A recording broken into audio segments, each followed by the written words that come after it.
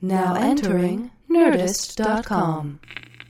Mission Log, a Roddenberry Star Trek podcast. Episode 9, Miri.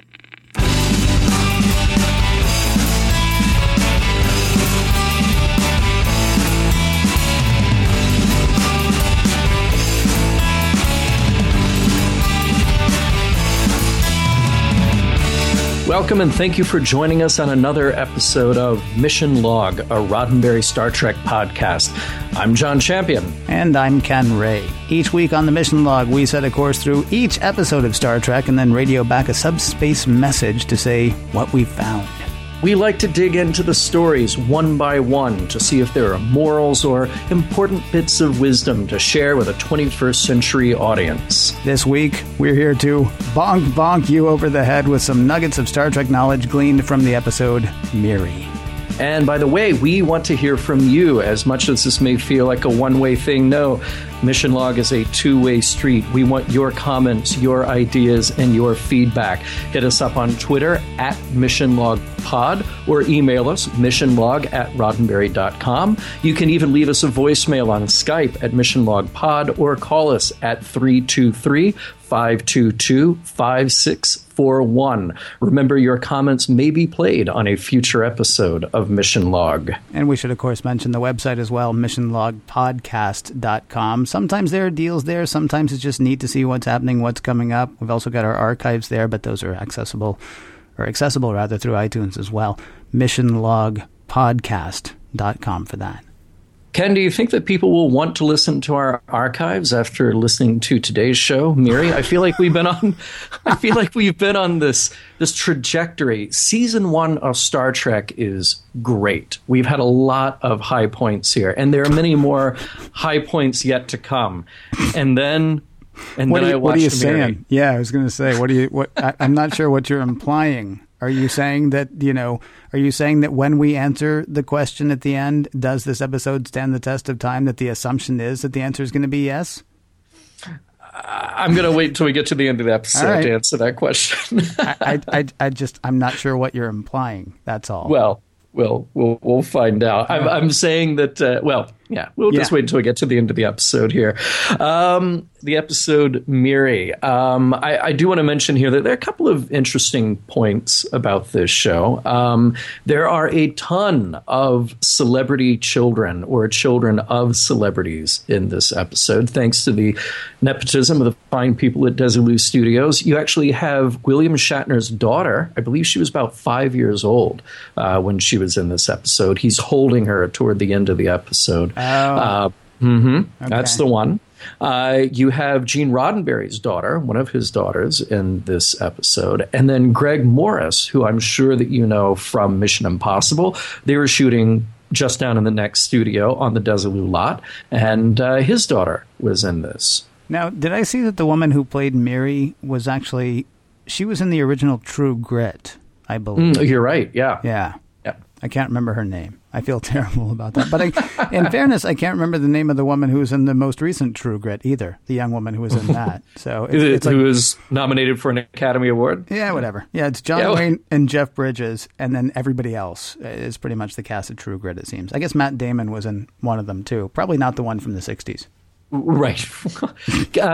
Kim Darby is the name of the actress. Thank you very much. Who played Miri, and she was in True Grit, and she has a really distinctive look, so you would probably even recognize her today as an adult.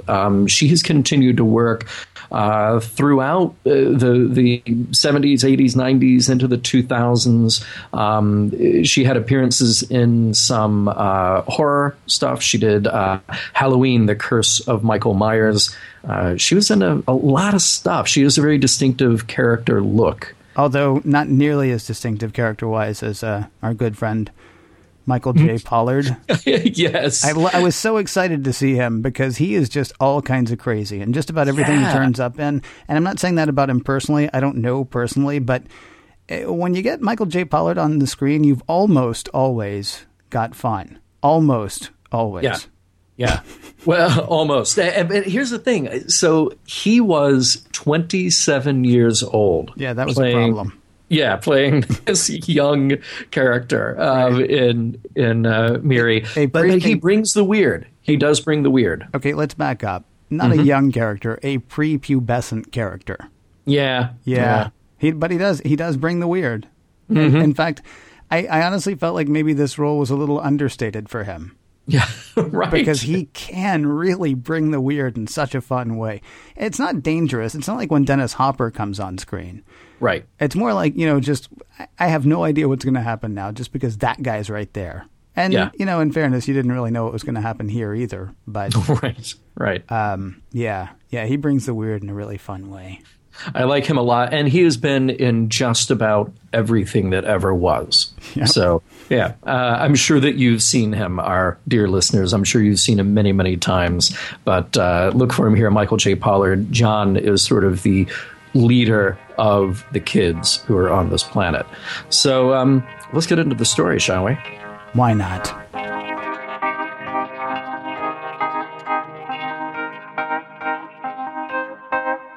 A plague, a planet, a band of truants. Sharpen your pencils, lots of them, as we say hello to Miri.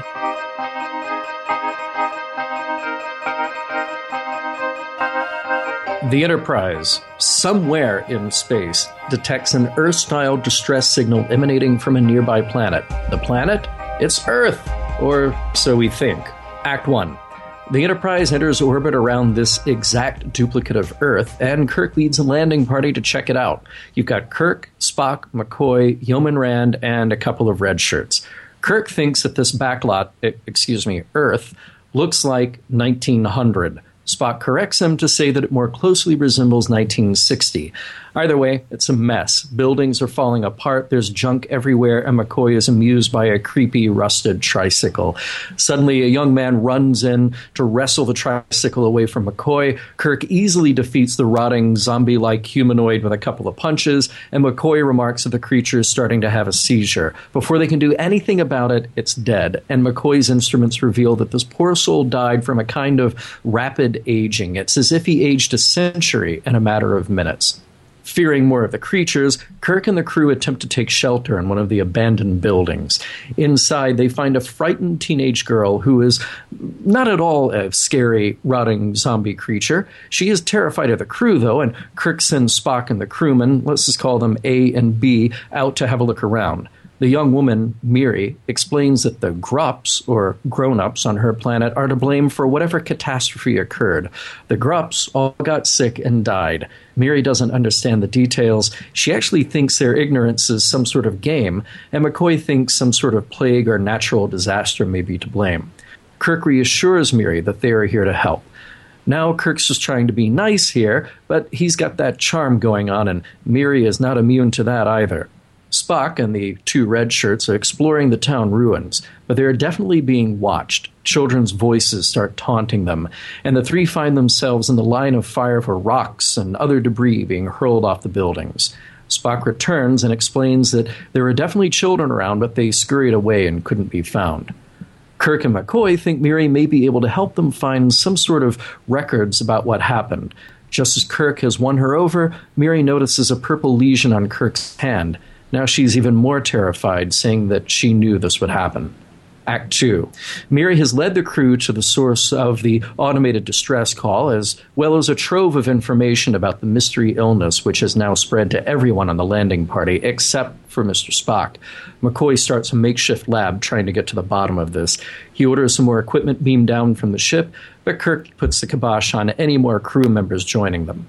Spock is going through the papers left behind in this science lab and discovers that the inhabitants of this planet were involved in a life extension program some 300 years ago.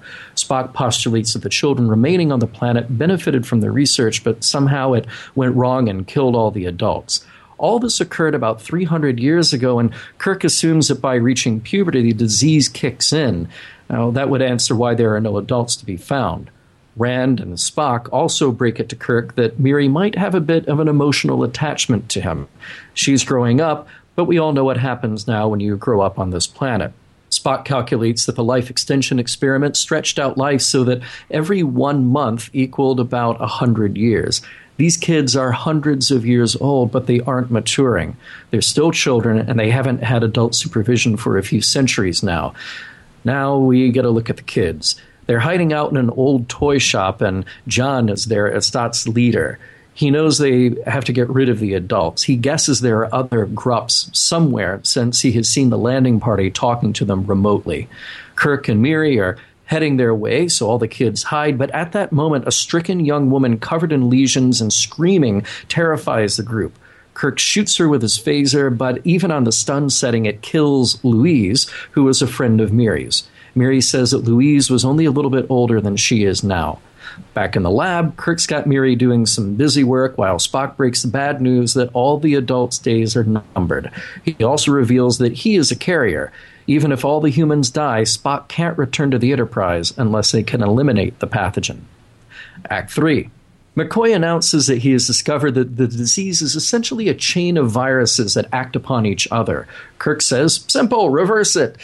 The kids start their taunting again, and when Kirk, Spock, and McCoy leave the room, they find their communicators have been stolen.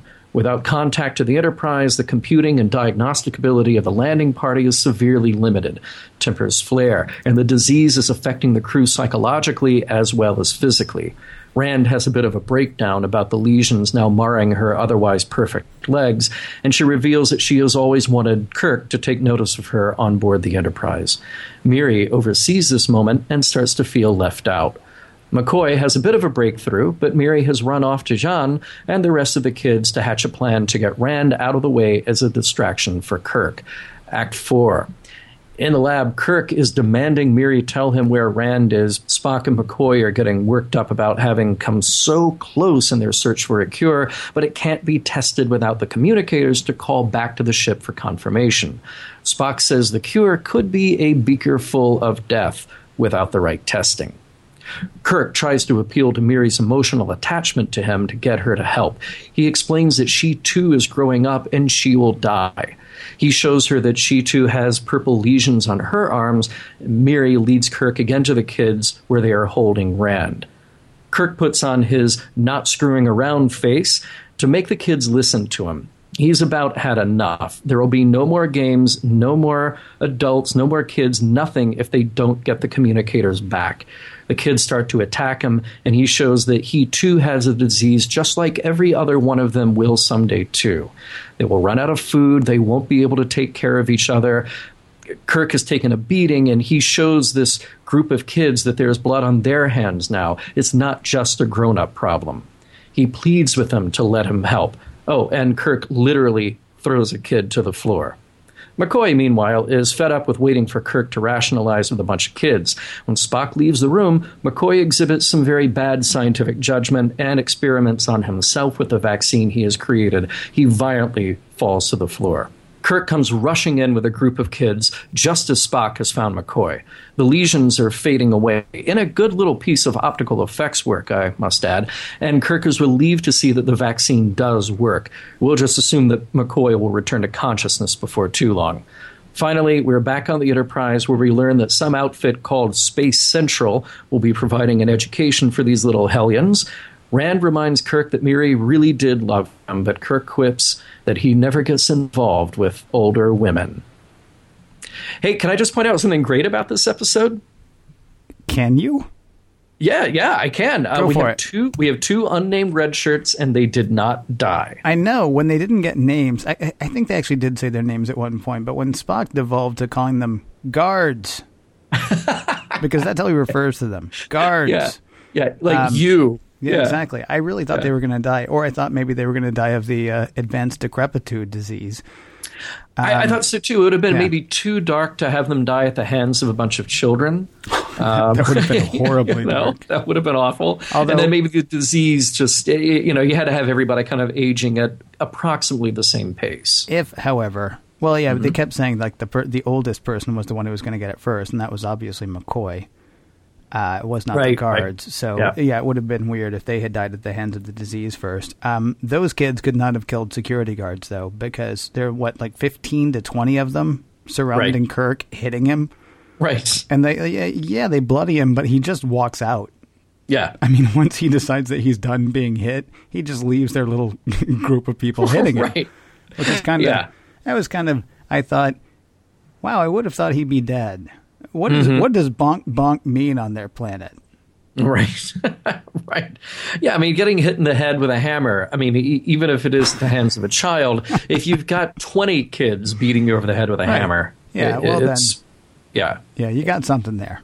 Right. You got problems there, generally speaking, but not these kids, apparently. Well, there's been nobody to teach them how to kill people with a hammer. Oh, well, that's very true. Not for several hundred years. Here's the first note that I took on this episode. Okay. Because as our audience may or may not know, you and I watch these episodes several times before we do a show. And we take notes like crazy. We're just writing down everything. We're reading about the episodes. We're doing everything we can to be as thorough and detailed as possible. And I have to admit, the first note that I took, and I will read it verbatim, it's Earth, but it's not Earth. This is stupid. You know? Well, and here's the thing. All right. So you could go a million ways with that concept. You really could. Yes. I even read a fascinating bit of maybe retconning, like from one of the novels, where somebody speculated, well, what if you have this like advanced alien civilization, you know, maybe not unlike the Telosians, who created this planet as a testing ground, you know, kind of playing with humanity. Because we, throughout this episode, we have to assume that these are human children because the biology is acting like human biology, at least as far as McCoy is concerned. So there's all these ways to go. There's all these really interesting roads to go down with this idea of an exact Earth duplicate elsewhere in the galaxy. But no, we just kind of forget the whole thing after the prologue. And that's the part that makes it stupid. I mean, yes, because you're right. There are many different ways that you could play with this. Like, have they slipped into an alternate timeline? Have they, you know, or, you know, is there some advanced civilization that's making an exact duplicate? I mean, what is going on here? But once they get sick, we kind of forget about that. And then at the end of the episode, we find out that Space Central is going to be sending people to take care of the kids. Right. I think that's where Captain Video worked, wasn't it? Was Space Central? I can't remember. Yeah, I think you're right. Yeah. We find out that Space Central is going to be sending that. I mean, do they mention, oh, by the way, it looks exactly like Earth, so don't freak out. Yeah. I think maybe this is a Starfleet joke. They don't tell anybody that it looks exactly like Earth. That's an awesome idea. Every time you send somebody there, and then maybe in the future, in the 23rd century, you have a YouTube channel dedicated to reactions of people who arrive at this planet and realize that it's a copy of Earth. Like Candid Camera? Exactly. That's kind of funny. Everybody shows up like, whoa, it's just like Earth, you know? Do you think they turn around and go back, though, because they think they've gone around? What happened? Right. How did we end up back here? Did you take... yeah. I knew I should have taken a left turn at Andromeda. Right. Or something. Right. Not Albuquerque. It's different. You get the idea. Yeah. There are some interesting things to point out here in this episode. First of all, Beaker Full of Death is a great line, and I hope that Warp 11 writes a song one day called Beaker Full of Death. Of course, Warp 11 providing some of the music for our show. So I'm just going to, that's a freebie for them. I'm going to throw out that suggestion. Right. Other interesting things, it's kind of fun to see Kirk and the crew bicker with each other a lot as the disease is affecting them psychologically, because we haven't seen that a lot. We've seen everybody get a little loopy in the Naked Time. Right. But we haven't seen them just kind of lose their cool a whole lot. Yeah. Well, I mean, yeah, no, that's true. I mean, you saw Alt Kirk or Dark Kirk or whichever one you want to call it in The Enemy Within, but you didn't actually, right, you don't see the bickering kind of thing. Yeah. And he was just outright, well, again, as we discussed on that episode, I don't like to say he was outright evil, but he was one type of person. But yeah, it wasn't bickering. It wasn't like sometimes Alt Kirk was nice and then, you know, he would suddenly turn on you. It's a bit like though in What Little Girls Are Made Of, when, you know, out of nowhere Kirk says, you know, yells at Spock, but it's actually Kirk Bot, and now we're talking more about the last episode. Can I just go ahead and say it? Can I just say it point blank? The last episode was more fun. I mean, if you take this episode apart, there is a bunch of really interesting stuff, and yet that thing that you know holds it all together seems to be a missing ingredient in this episode. It's a little, it's even more disjointed than the beginning of What Little Girls Are Made Of. Or What Are Little Girls Made Of? Excuse me. It's even more disjointed than the one with Rock. It's a bit more disjointed than the beginning of that one. Yeah, it is. I think it's a cool idea, but it is just very disjointed. Here's one more little amusing thing that I like, though, before we get into our deep philosophical discussion, because, frankly, that's the only kind of discussion we can have about this show. I just found it very amusing that they would constantly try to distract Miri with busy work. Yeah. So here's Kirk making her sharpen pencils. Yeah. You know? Clean up that- No. We're going to need more of those. Oh, Yeah. and clean my desk while you're at it. So, Yeah. he says to Rand, hey, take her for a walk. The adults need to talk. Right. And I found that really kind of bizarre, because it was like, well, wait a minute. Here's an opportunity to break through to one of these children. She's already curious about you. If she has a better understanding of what's going on, maybe this will help you down the road. Yeah. But no. And there's a weird thing, though. I mean, where she is just on the cusp of puberty, just on the cusp of maturity. I mean, is he trying to protect her innocence, or is he assuming that she won't understand, or is he thinking, I don't need kids mucking up what I'm working on? I mean, it's tough to know why he kept doing that. But yeah, it was very pointed. It was very clean up that table for me, would you, Miri? Hey. Yeah. No, we'll need more pencils, darling. Please continue. Either way, it's just a whole lot of assumption on Kirk's part, and it seems a little odd. Like, it's kind of funny every time you notice it, but you're like, come on, this girl can do better than just sharpen pencils, surely.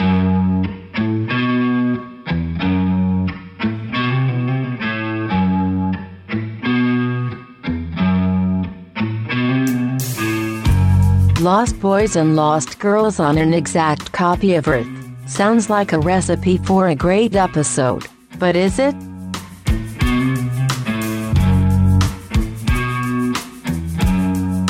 So after a couple of viewings, I would say that there are ideas, messages, morals, philosophies that you can pull out of this episode if you want to, but this tends to be one of the ones like, I can't think of which one off the top of my head. But, I mean, this is one that doesn't have, like, an overriding message. This is not save the Earth, or, save the other Earth, for that matter. This is not, about greed. This is not about lust. This is not about envy. But there's not, like, one message. Yeah. It doesn't seem to me. But if you dig a little deeper, I know you can find some. Well, there are interesting things here, for sure. I mean, I think the thing that I like most about this is that it is a dark take on Peter Pan. In Peter Pan, you have all the kids in Never Never Land who won't grow up, and it takes a sort of minor conflicts, minor disruption of their lives to get them to come back to the real world and grow up with real families. And in this, you've got a bunch of kids living in Never Never Land who also won't grow up, but they do hit that realization maybe hundreds of centuries from now, if that calculation of how slowly they will age, that they will die and they will run out of food and they will run out of resources, and they don't know how to take care of each other. So, right. This is the dark side of that story, which kind of have the same moral or the same message in the end, which is, well, you do need to grow up. There was this weird kind of bit of happenstance with not only would they eventually be killed by the disease, but after looking around, they figured out that there was only about 6 months of food left for the kids. Yeah, so they had exactly 300 years and 6 months of food on that planet, which was kind of odd. Well, just in the immediate area, right? But you can't really expect kids to go, to the next town over because they weren't driving or, riding bikes. The only tricycle they had was broken. Yeah. So I mean, there's really no way to get there. Yeah. And that backlot is just a bunch of facades. You go behind them, and there's nothing there. Okay, but here's the thing, though: all the grown-ups were dead. I mean, so to examine this, because Peter Pan, I mean, Wendy and her brothers, whose names I can't think of, left home. Yeah. And then, decided that where they needed to be was home. And so they went back home, right? Mm-hmm. So, I mean, there's a bit of a difference here from Peter Pan. You might actually go Lord of the Flies, although it's not as dark as Lord of the Flies was. It's definitely darker than Peter Pan was. Right. But I mean, kids sort of left to their own, then having a problem sort of societally or dealing with adults once they encounter them again. Yeah, yeah. Well, I mean, in Lord of the Flies, that's about the power structure and what happens there. But in this, we're basically saying that kids left to their own devices won't be able to develop that power structure. Because even John, the leader of this group, he sort of doesn't know what to do as the leader of the group. Yeah, but they still develop the same power structure.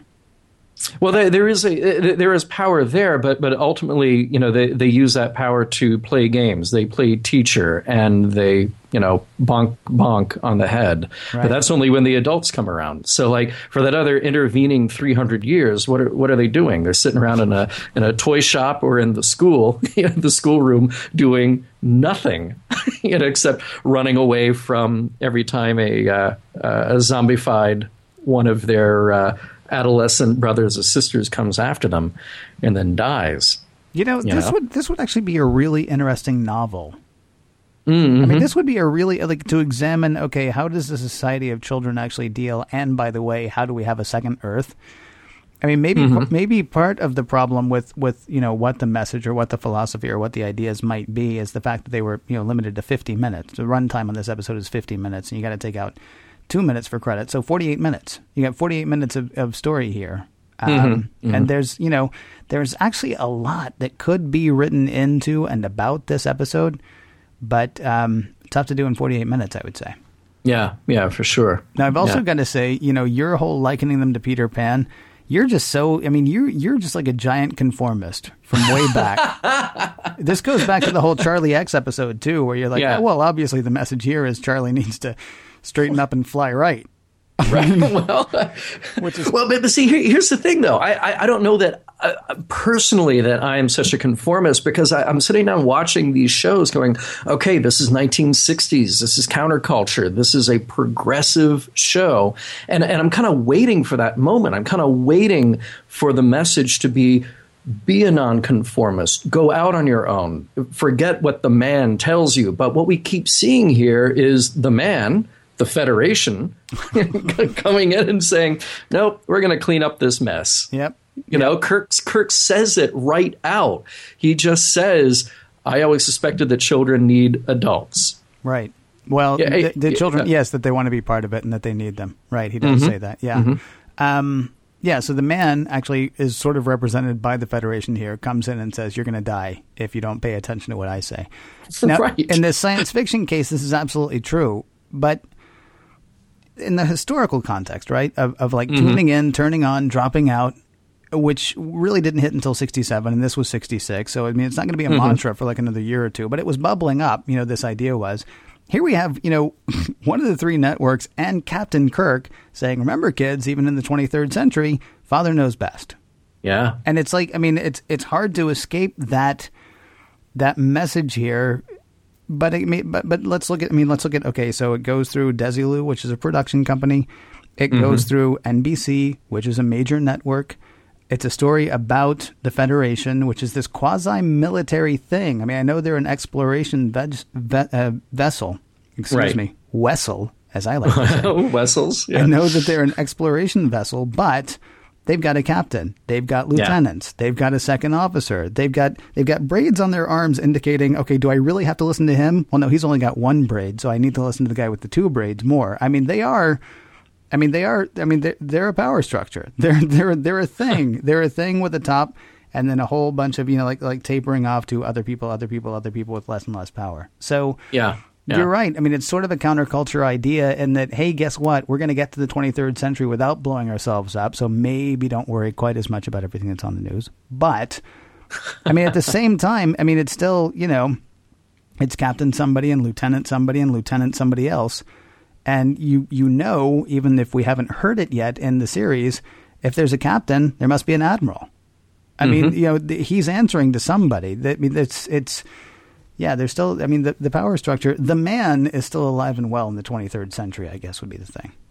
Oh, sure. And I would just have to say, though, that maybe this does reveal a love of conformity on my part. But if I was stuck for 5 minutes on that planet with those kids, I would just want to escape back to adult land. I mean, that seemed awful. The kids running rampant with hammers, it couldn't get much worse than that. Remember, although, you would have been a kid. As a kid, I don't know. Maybe, but no, as an adult, certainly not. I think you're viewing it with your 50-something-year-old eyes. Maybe my 50-something, yes. I don't know. But, Kirk puts Rand, he doesn't really put her in her place, but he kind of shuts down her idea when they realize what's going on. And she says, to be eternally young, that sounds like a dream. And then he says, I wouldn't examine that dream very closely. He knows what's up. And he basically is putting the smack down on this idea of living in this sort of eternally young and because of that, eternally immature way.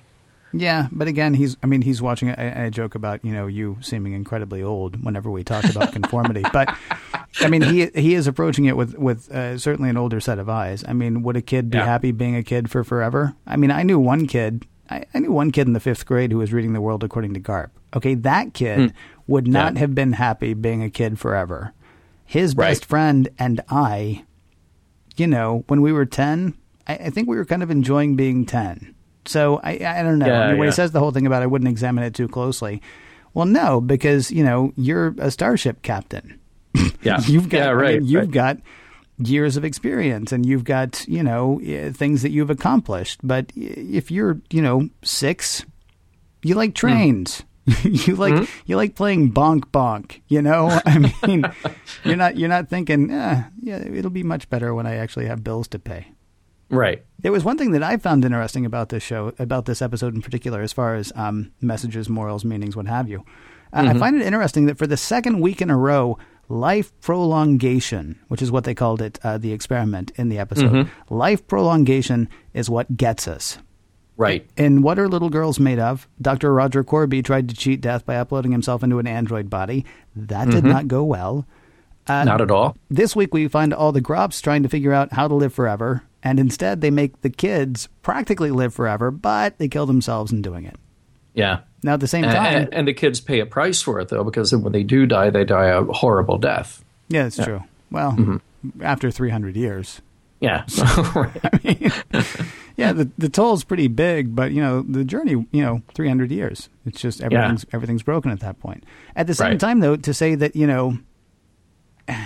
It feels like to say, so trying to live forever is what's going to get us, almost counters the counter-culture argument that the show seems to be making. Why, the whole thing about, well, listen to us kids because we know what we're talking about.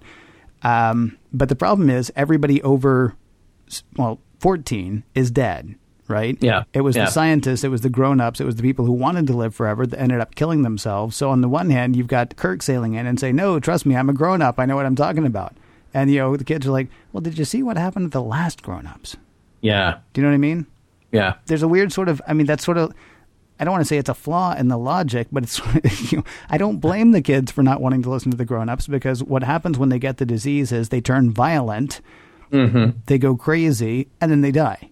So, what I want to do is listen to you, knowing that that's what's going to happen to you. Yeah. Well, it's just the right adults that they have to listen to. They listened to the wrong adults the last time around. The ones who aren't sick yet, but all the adults get sick. Yeah. I don't know. Yeah. But I'm glad that you brought up, again, what are little girls made of? Because Kirk uses a bit of the same logic on these kids that he did on the androids and what are little girls made of. So when all the kids are surrounding Kirk and they're beating him up with hammers and going bonk bonk on his head, and he turns it around after he does a miraculous escape by walking away, as you pointed out. Right. He basically turns around and he says, look, now you're the ones with blood on your hands. Your perfect little world here where you are kids who never grow up, who never get old, who, at least have a very long time before you die. You think that this is better better than life with adults and under sort of a more conventional structure because you think that the adults are the bad guys. Well, look at what you're doing to me and look at what you're doing to yourselves. And that's kind of the same thing that he said to Corby in What Are Little Girls Made Of? Yeah. Your perfect world with these androids who have been programmed to your standards are now turning on each other, killing each other, and they're about to kill you. Yeah.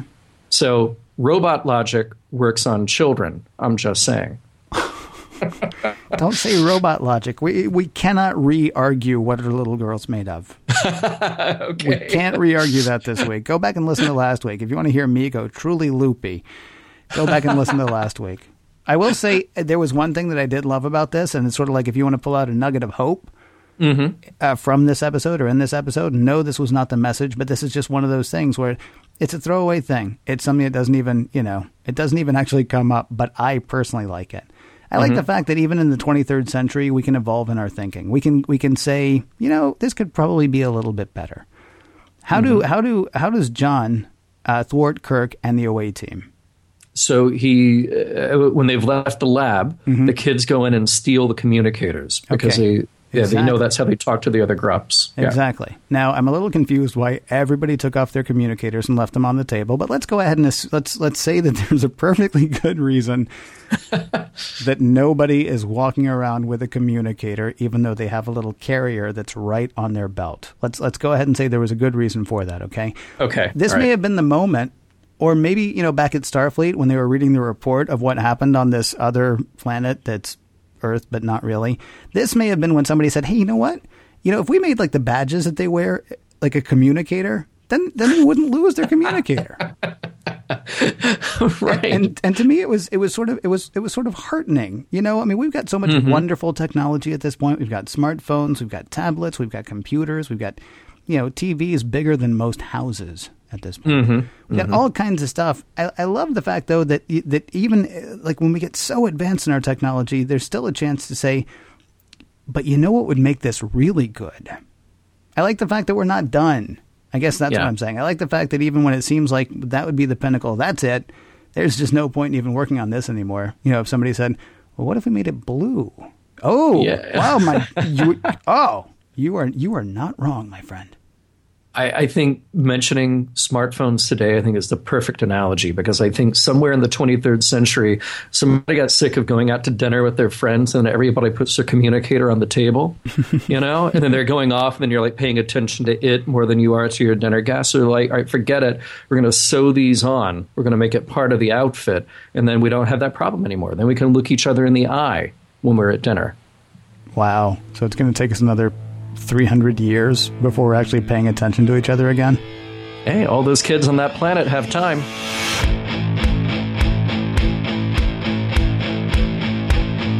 With so much to offer, do the production, messages, and morals of Miri stand the test of time?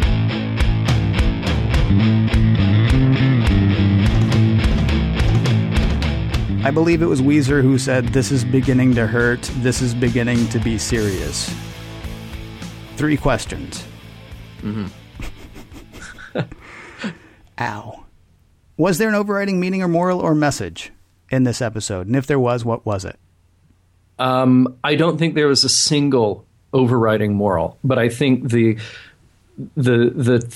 2 interesting things here are, one, the cost of messing with nature, doing this experiment to extend life has consequences. So I think that's an interesting line of logic, an interesting line of discussion to go down. And then the other thing is this question about, do people need authority? Do they need an adult presence? And if so, how much do they need? And what is the right kind that they need? And were these kids justified in distrusting adults? So I think those are the 2 things going on here. I think they're interesting topics to discuss, but I don't think there is a single moral to be learned out of it. I think there are just mistakes that were made. Problems that need to be cleaned up. It's the same cautionary tale. I mean, when you say the whole thing about messing with Mother Nature, it's the same sort of cautionary tale that we get in Frankenstein, that we get in Jurassic Park, that we get in Frankenstein, I mean, that we get from like all over science fiction. Not Terminator exactly, but maybe. I mean, basically just going too far, trying to recreate man or sort of recreate life in our own image. Almost never ends up going well in science fiction. The robot novels by Isaac Asimov seems to go okay in those, but mostly. But well, we've talked about this a lot in Star Trek so far, just in the episodes that we've done, where you have the responsibility that comes along with the technology. So the technology here was a noble one, life extension. Of course, we want to have life extension. Right now on this planet, there are scientists who are working very hard to do that. But either it was deployed too quickly, it wasn't tested correctly, whatever it was that happened in this episode. And then the same thing, again, goes back to Corby and What Are Little Girls Made Of? Maybe not a bad idea. I know your feelings about it. Not a bad idea. Well, you're waiting for the day when we can download you and we will do this podcast for another 1,000 years. Excuse me. Upload me. Thank you very much. Upload you. Sorry. Yeah. But the cost of responsibility that comes along with that is the key thing here. Now, you see, I'm not sure that would actually be the message here, though. It seems to me that the message with Frankenstein, the message with Jurassic Park, the message with this is don't do it. Right? I mean, it seems to me that's actually, I mean, if you're going to pull that message out, if you're going to say, so, we're monkeying with life. The answer doesn't seem to be, okay, but do it carefully. The answer seems to be, no, don't do it, because look what happened when this happened. Victor ended up chasing the monster all across the ends of the earth and they both died.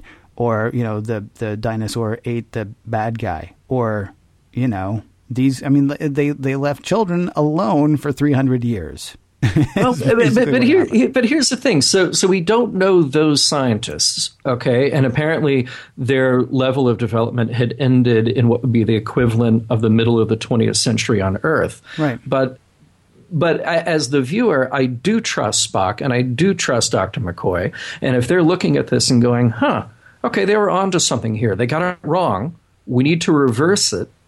But maybe there's some nugget of wisdom in what these scientists were doing, some piece of their research that we can take back and use when we can do it right. You're going back in universe, though, and I'm talking about outside. Outside, this isn't a self-stable. I mean, outside, this is a, be happy with what you've got kind of thing, it seems to me. Inside, you're right. I mean, inside, you can look at it and say they may have been onto something scientifically, but even if they were onto something scientifically, it doesn't necessarily mean that they were onto something ethically or morally.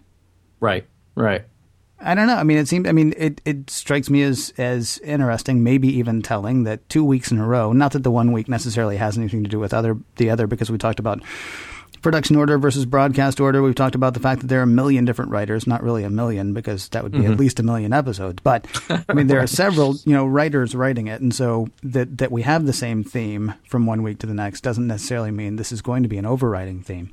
But, yeah, it didn't seem to me to be, practice genetics, but do it responsibly. It seemed to me that the answer was, don't do it because it's trouble. Yeah. I don't know. So I'm going to say practice your genetics responsibly. And the other moral here, listen to your parents. That's what they're saying. Listen to the adults. See, I'm not sure. I don't. Yeah. Okay. So then, do these stand the test of time? I know what you're thinking is going to be Boy Scout. Well, yeah. I mean, I think the part of it standing the test of time about the reliance and the reliance on and the wisdom that comes with maturity and comes with a grown-up presence. Sure. Yeah, I think it does stand the test of time. See, you joked earlier that it has to be the right grown-ups, but that's actually true. Yeah. I mean, there are all around the world and in this country people who will tell you whatever they think you want to hear so that they can be those people at the head of the table. Right. And I'm not trying to be partisan about it, because I'm not being partisan about it. I believe that is true for Democrats, Republicans, and independents here in the States. And it must be true for other political parties around the world. It's not age is not necessarily maturity. That's the problem. I mean, those kids were living on a planet where people had built buildings, where they had actually had children, where they presumably had families and social structures like we have, here on Earth today, or like we had on the Earth in the 1960s. And they blew it. They killed themselves, and they wrecked the society. So, I mean, it can't just be conformity. At the same time, it's just luck of the draw that you ended up with Kirk showing up. What if the Romulans had found that planet? Or what if the Klingons had found that planet? Or what if Harry Mudd had found that planet? I mean, seriously, it's not, I mean, it's to say, I mean, it's not just about trusting authority, but it's about, the right authority in a way. Right. Because the authorities that were there were right until they killed everybody. Mm-hmm. And even though they didn't mean to do it, even if they had the best of intentions, they still killed everybody. So I don't, I'm not, I mean, I think you have to parse down what that moral is going to be, and having to parse it down so much, I'm not sure. I mean, just trusting authority cannot be it, because there have been too many times over the past, well, however many years we've had authority, there have been too many times where authority has been abused by the people who hold it. And so just to say, trust your elders, I mean, no. I think that was the 1950s and 1960s and before that idea. But I'm not sure if we're going to say just the blanket is maturity equals maturity, or age equals maturity, or longevity equals maturity. No, disagree. No, and I totally agree with what you're saying. I think the more accurate thing for me to say or to have said is that there has to be a maturing influence, and whether that is something that those kids find on their own or as a collection of their experiences. But the problem is those kids will never experience anything beyond simply playing their stupid games. Yeah. So, you're absolutely right. I mean, it has to do with the right kind of influence and multiple influences. We have no idea what's in store for them at Space Command, where they're going, but they are lucky that Kirk found them and not Harry Mudd. Although it might have been a very interesting show if a bunch of Klingons had found them. I don't know. Well, I mean, then you've got the whole, possibility of using the contagion against the humans. I mean, and again, I mean, should we do the thing? Does this production stand the test of time? Oh dear, oh dear, oh dear. Yeah, neither of us wants to do it, and I think we all know why. I know. As a production, this is just weak. I mean, I applaud the cast and crew here of Star Trek for doing something outside going to a backlot. But wow, when you set up this idea of alternate Earth and it just happens to look exactly like the backlot behind us, first of all, you've got a problem there. Yeah. It just sort of looks like, well, we ran out of ideas. The makeup is mostly pretty bad, but I did give a shout out for the effect, and it's a very, very simple effect. It's the same kind of Jekyll and Hyde or werewolf effect, the transformation at the end when you see the lesions start to disappear from McCoy's face. It's a really easy effect, but they did it very well in this episode. You know? Don't misunderstand. I mean, there's a great moment with Bones. I mean, I mean, it's not like the acting is terrible. It's not like, well, suddenly they're using cardboard props. I mean, there's actually a great thing when he sets the phaser to stun. I believe this is the first time that we see the beam from the phaser is blue instead of red, because he's not trying to kill anything. He's just trying to knock something out. I mean, there are a bunch of things about it that are okay. And honestly, the makeup didn't even bother me that much, because that thing grossed me out, and that second thing grossed me out, and those things growing on them grossed me out. Yeah. Where this episode becomes fun, it seems to me, is in thinking of all of the possibilities that they could have done. Like, if you want to, as you say, retcon. It's not a term that I use very often, but if you, or fan fiction, or whatever you want to say, if you want to start someplace that gives you a million places to go, you could start with this episode. Because, okay, second Earth, really? Or, okay, what if the Klingons did find these kids? Because then, assuming that they've got the intelligence, maybe you want the Romulans to find it if you want a good story. I mean, somebody who's smart enough to say, this contagion could be used against the Federation. Yeah. I wonder what that would be like. Or, try harnessing whatever from the kids. Find somebody who actually, does it right, if you want to use the right and wrong as far as what the scientists have done in the past. Right. So And then the other thing I'll say is we obviously both like Star Trek. So to say something bad about an episode is not to say, that Star Trek is bad. That said, this episode does not work. I mean, it just, and I wish it did because I want everyone to work. But Kirk, you mentioned in the thing with about how Miri is developing feelings for him. Do you want to know why? Because Kirk is hitting on Miri. Yeah, it's a little weird.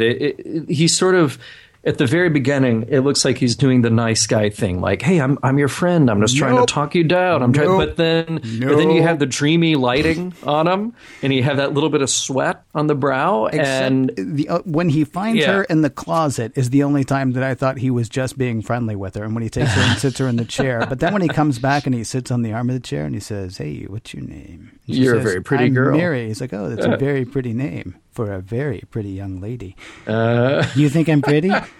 I think you're 12 and a half. Yeah. I mean, you're supposed to be prepubescent, and obviously the character looked a little bit older than that, but she's a little young for Kirk. And he immediately, now granted, it's one way to maybe disarm her. It's one way to get her talking. It's creepy. And it doesn't quit being creepy the whole way through. I mean, and even if the rest of this episode was as tight as a drum, even if everything in this episode worked, that 1966 30-year-old guy, or however old Shatner was at the time, hitting on what is supposed to be a 13-year-old girl, not going to fly in the 21st century. I mean, just not for a minute. Right. Is that going to fly with an audience today? It is strange. It's like he has one mode when it comes to his interaction with women, just to turn on the charm. But then it's very odd because when he's with Yeoman Rand, at first it's very businesslike, but then she exposes that she's had these feelings for him, which we've seen pieces of throughout preceding episodes. And then I always try to get you to look at my legs, which just seems very out of place. I understand you're dying, she's but going come crazy. on. No, she's going crazy too. I mean, don't forget the contagion drives them mad while it's killing them. Very so true. I mean, she's going to say things that she wouldn't necessarily, normally say. Again, sort of like what happened in The Naked Time. Right. I mean, all of a sudden they're confessing things that they, really shouldn't. Yeah. But they're crazy. But it is that. So the production side of the story here is that Yeoman Rand was part of the crew, and Grace Lee Whitney, the actor playing Yeoman Rand, left the show very soon after this episode for numerous issues, problems that came up, and you can read all about that in her book. We won't get into the details here, but it's kind of too bad because we had. Was it in The Naked Time? Mm-hmm. When we had Kirk saying, "You've seen my yeoman," know? And so he has confessed fairly early on that he's got feelings for her. And then we've got her confessing here that she's got feelings for him. This again would be sort of the whole, how this episode might have paid off if she had actually stayed with the show. And I'm not saying she should have, because I don't, her reasons, fine. I mean, I understand why people make decisions that you wish they didn't make, or you wish they didn't have to make, but they do. Had she stayed with the show, though, we might have actually seen something that we don't often get in television in the 60s, like a story arc, like a continuing story arc, where we might have actually seen them eventually, something happen between them. Because I love the fact that he says it, and then several episodes later, she says it. Oh, interesting. That might have been great. Except, of course, this episode is, I don't know if this is her last episode as far as broadcast goes, but as far as working with the show. There is another episode that she appears in briefly, but I think this is her last big moment. And you know what? I have to say that I think that we avoided a jump the shark moment here, because you could only keep this thing going on for so long, where it's this seething bit of intrigue that he really likes her, she really likes him, but his duty is to the ship. And then the show becomes about that. And we don't want the show to be about that. We understand that Kirk's loyalty is to the ship, and it plays out every now and then. But I think that would be too much of a distraction to have it there all the time. I think it helped us avoid that. The jump the shark moment, I think, would be when they had the baby. It's when Superman tells or Clark Kent tells Lois Lane that he's Superman. And then look what happened to Lois and Clark. It's all downhill after that. Right. So I think we avoided that with Star Trek, fortunately. So sadly, I mean, I think we have to say, unfortunately, no, this episode doesn't stand up today. No, I'm afraid not. I think that we were kind of on a roll here, and when we were looking at what Our Little Girl's Made Of, like I like the parallels between that story and this story. Yeah. And if you look at what Our Little Girl's Made Of as an interesting story about androids, and you look at this as an interesting story about children run amok, okay, cool. But all the great things about where we've been and what we just saw and what A Little Girl's Made Of kind of, it takes the wind out of the sails when you watch an episode like Miri. But as we found, there are some meanings, some interesting intellectual ways to discuss the show, going back to what we did say, talking about authority, talking about wisdom, talking about playing around with Mother Nature, the dark side of Peter Pan. I think all of that is interesting stuff. It just didn't work as a production, unfortunately.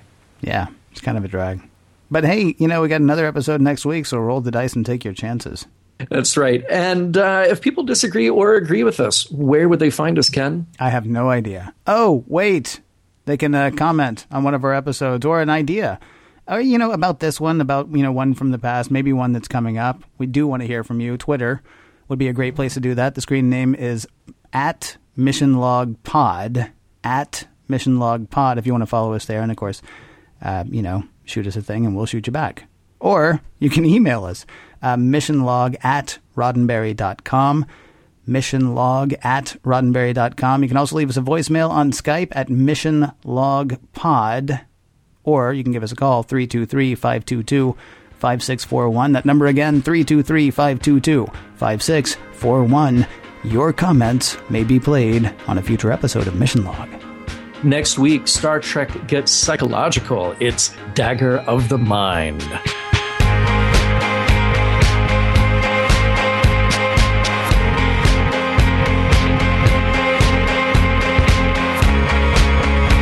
Some of the music for the Mission Log provided by Warp 11, online at warp11.com, and from the album Messages by Key Theory, free to download at kitheory.com.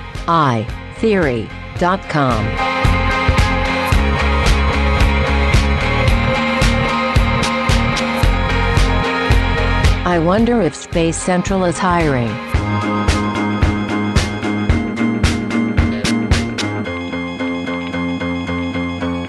End transmission.